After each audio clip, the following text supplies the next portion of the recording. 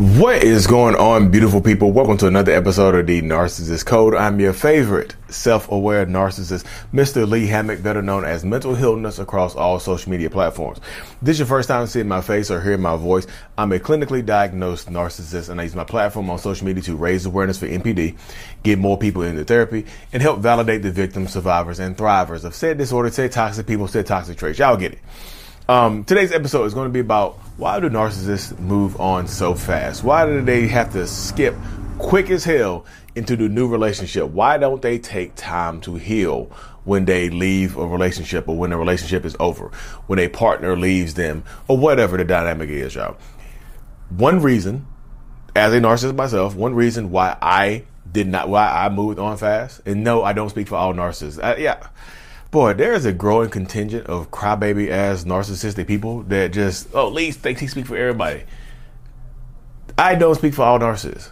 Like, God, boy, there's nothing more sensitive than a narcissistic person. Boy, God damn, boy, this is, but yeah, one reason why I specifically moved on fast is because I didn't want to sit in the shame or the remorse or the shame or the guilt or the overall rejection of losing a relationship, y'all, of the relationship ending, of the pain of dealing with it. I don't want to sit and deal with those emotions. And a lot of other narcissistic people will feel the same way. They don't want to sit and deal with the emotions. They don't want to sit and process what they've been through, what they've experienced, or how they treated the other person.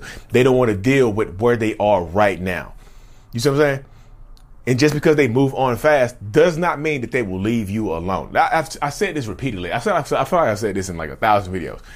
Just because that narcissistic person moves on fast does not mean that they will leave you alone for good. They could absolutely circle back and try to get you back. They could absolutely be using the other person as a placeholder for you, because narcissistic people don't like to be alone for extended period of times. So they could be using this other person as a placeholder, for financial gain, for sexual gain, for physical gain, whatever the gain is. They're using this person as a placeholder until you let them back into your life. And it works a lot of times, y'all. It does. They move on fast. You think you're the problem. You take them back into your life. You realize you realize they haven't changed, and they're going to continue being who they are. And then guess what happens? This cycle continues. The cycle continues over and over and over again until somebody ends it for good. You know what I mean? Narcissistic people don't want to sit in the shame. And I tell this to people all the time, y'all. Narcissists don't heal the same way non-narcissistic people do when a relationship ends. Like when you end a relationship as a non-narcissist, if you're watching this and you're not a narcissist, when you end a relationship, when the relationship ends, you might take time to heal in your own particular way. Like you take time to yourself. You heal on your own. You go do stuff for yourself. You regain, you work on, and you regain that self-love journal available on Amazon. You work on yourself and you regain that self-love and whatnot. You take some time for yourself to see what role you might have played in the relationship. You take time for yourself to see what you can do better for your next relationship, how you can avoid people like this. You know what I mean? Why you got into this relationship in the first place? What red flags you ignore? You take time to process and deal with the emotions, sit with the emotions, understand the emotions, and work through them. The narcissistic person doesn't want to do that. The emotions, we feel them, but we don't want to deal with them. So guess what we do? We hop into another relationship fast as hell. We love bomb the next person quickly as hell. We manipulate the new person as fast as damn near possible, y'all. It happens continuously over and over and over again. This is a continuous cycle. We don't want to deal with the shame and the hurt and the pain of whatever has happened. So we move on quickly to someone else. Typically, the narcissistic person is going to have a backup supply ready anyway. Typically, not all the time, but typically they can have somebody else waited in the wings. You know what I mean? They might already be having an affair or being, that might not be being faithful to you in the first place. They might be cheating on you emotionally. Maybe not. Maybe it hasn't escalated to the physical level, but they might be cheating on you emotionally. You know what I mean? And it's just, when I say move on fast, I'm not just speaking about toxic, intimate partnerships. I'm talking about this could be your parent as well. If you have a toxic ass parent and you discard that parent, you end that relationship, guess what happens? They might try to get you back into their life, or If you have siblings or you have siblings or kids, they might try to love bomb your kids to replace you with, because they don't want to deal with the shame of their children discarding them and getting rid of them. They don't want to deal with the shame of rejection. They don't want to deal with the shame of being replaced. They don't want to deal with the same thing. The same emotions, just different relationship dynamic. Narcissistic people want to avoid shame. They just do. You know what I mean? They really, really just do. And I just see it. You know what I mean? I see it all the time. I understand the dynamic. I get it. I feel it. I realize it. I've dealt with it for a very, very long time myself. I was like, why the hell did I move on fast? And I worked through my therapy. Well, I've been working in my therapy for the last 6 years to understand why I've moved on fast and to understand why other people move on fast as well, because they don't want to deal with it. Yeah, okay, this is over. Sometimes, narcissistic robot, resetting, talking too fast, have to slow down. Sometimes, when you discard them, that's when they go into panic mode to try to move on very, very quickly. But sometimes if they perform the reverse discard, where they are treating you horribly, they're treating you badly in the first place. If they're treating you badly in the first place, then they want you to break up with them, and they have an excuse to move on fast. You see what I'm saying? So sometimes they have that excuse to move on fast. They want you to be the one to break up with them. They want you to be the one to file for divorce. They want you to be the one who suggests a trial separation or time apart, or you need some time for yourself and things of that nature. So when you do that, now they have an excuse to move on fast because they think this other person might fit them better. So it's not just because they want to avoid shame and deal with that type of stuff. They might think this other person fits them better, and they need that excuse to still avoiding the shame of being the one who breaks up with you. You broke up with me. I'm not good enough for you. So I move on fast to somebody else. I have an excuse now. I don't want to deal with the shame of telling my kids that, hey, I'm leaving your mom for somebody else. Hey, I'm leaving dad for somebody else. You don't want to deal with that shame, so you make them be the one to break up with you. Hey, mom left me. Mom filed for divorce against me. I'm over here. I found somebody else that fits me better. Your new stepmom, your stepdad, whatever the situation that plays out. You know what I mean? It doesn't have to be that way. Like sometimes they make you be the one who discards them, so they have that excuse to move on fast. You mean still avoiding shame, still avoiding those emotions, still avoiding that type of stuff, avoiding that type of dynamic right there. But also moving on quickly. It doesn't have to necessarily do with just that. There's just the pain of being alone. Sometimes it's the fear of being by themselves. Yeah, narcissistic people don't want to be by themselves. So yeah, they try to move on very, very quickly. They're on Tinder. You first break up. They moved in with a new supply 2-3 weeks after y'all break up. You see how fast they move. And no, y'all, are they in love? No, y'all. They seem so happy with the new person that they've known for 2 weeks. Y'all, the love bombing, the manipulation phase, it's real. The idealization phase is real. They're going to love bomb the new person because they need to do this to make themselves feel better about the current situation. You see what I'm saying? Don't take it. So many people take it personally when they move on fast. Them moving on fast has a lot less to do with you a lot of times. It's just them. They don't want to be by themselves. Like me personally, my own personal story. My wife left me in February, March of 2020 for the last time she left. We've been going strong for 3 years. Hand clap. But when she left, my first thought was, damn, I can move on. I need to move on fast. I got on Facebook or whatever. I started looking at people. I was trying to choose a damn target. But then I thought about it. I was like, what do I really want to do? Do I really want to have to start over with somebody else?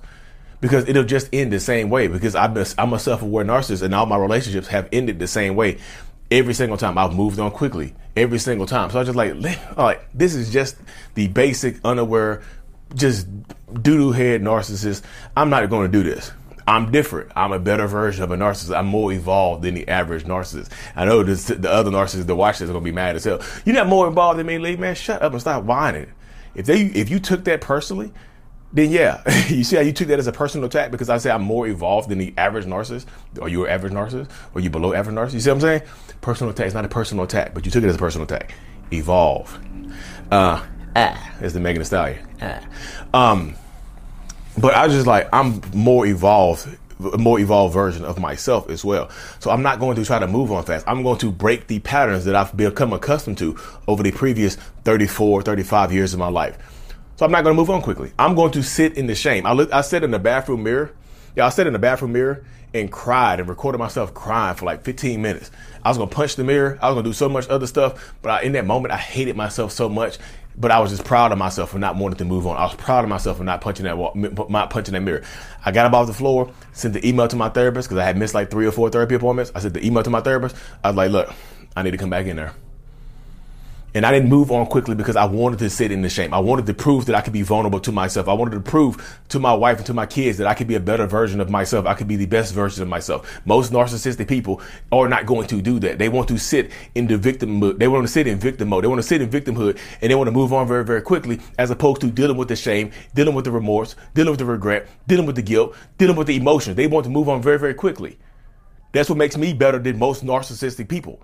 That's what makes Ben Taylor better than most narcissistic people. You see them move. You see them working hard on themselves. You see Cluster B Milkshake working harder on herself to maintain her relationship. Shout out to you, girl. If y'all don't follow Cluster B Milkshake, Sarah, she's on YouTube. Cluster B Milkshake, female narcissist point of view. Look at her working on herself. Yeah, we have different viewpoints, but Sarah, shout out to Sarah. You see this dynamic though. Most don't want to do that. But when you get to a narcissistic person, they can do that. They can sit in the shame. They can take the shots of vulnerability. That's when you see experience real, true growth and evolution. I can sit in it. I hate it. It doesn't feel good. I hate the feelings. It's embarrassing. But most narcissists don't want to do that. So instead of dealing with that shame, dealing with that guilt, dealing with those emotions, dealing with that rejection, they move on quickly to somebody else so they can, and they try to heal. They try to use the next person to heal. They try to use their next relationship partner to heal. You remember I said earlier that non-narcissistic people, you can heal on your own. You can find a support group, support system. You can pray. You can find God. You can do whatever you want to do, but you can heal on your own. You can process your emotions correctly. You can process the vulnerability. You can process your shame correctly. You can deal with it on your own. Narcissists lay it on the other person's feet. They take their trauma. It's like a book bag. They take the trauma, the guilt, and the shame. They pack it in the book bag, and they take it into the next relationship. You unpack it before you go into the relationship. You're like, I didn't unpack this trauma before I go into a new relationship. I don't want to bring this baggage in my new relationship. Let me unpack this CPTSD. Let me unpack let me unpack these triggers. Let me unpack this baggage. Let me unpack my childhood trauma. The narcissistic person, I ain't unpacking nothing. They put it on. They throw it over their bag. They throw it over their back and walk right into a new relationship because they don't want to deal with it. They don't want to unpack it. They don't want to sit in a therapist chair and unpack it. I'm good on therapy. Therapy don't work for me. Cool. It don't work for you. Whatever. You see what I'm saying? That's one reason. Those are a few reasons right there why they move on so fast. Why we move on so fast. I don't try to say people are like Lee this. He doesn't claim that he's a narcissist no more. Before y'all leave a comment about me not saying I'm a narcissist no more. Like, Lee, you should say we all the time instead of they and them and rabble. Like, I don't say the shit at the beginning of every single episode. It's your favorite self-aware narcissist. Like, you don't hear me say that. Hey guys, it's your favorite former narcissist. You don't ever hear me say no shit like that. Goodness. Sorry y'all, the frustration gets in me sometimes. But I can sit in the shame. I can deal with the frustration. See, I'm not moving on to a new podcast. I'm still dealing with this one. It's 3 years strong. It's almost 4 years. Almost 4 years strong of being the self-aware narcissist on doing a podcast. It's crazy because I'm about to expand it this week. I'm start doing live interviews with other personality disorder people, survivors, victims. It's gonna be a healing channel. Anyways, y'all. The Self-Love Journal is still available on Amazon. Check it out. The Self-Love Journal, I Love Me. The Self-Love Journal by Lee Hammock is available on Amazon. Check it out.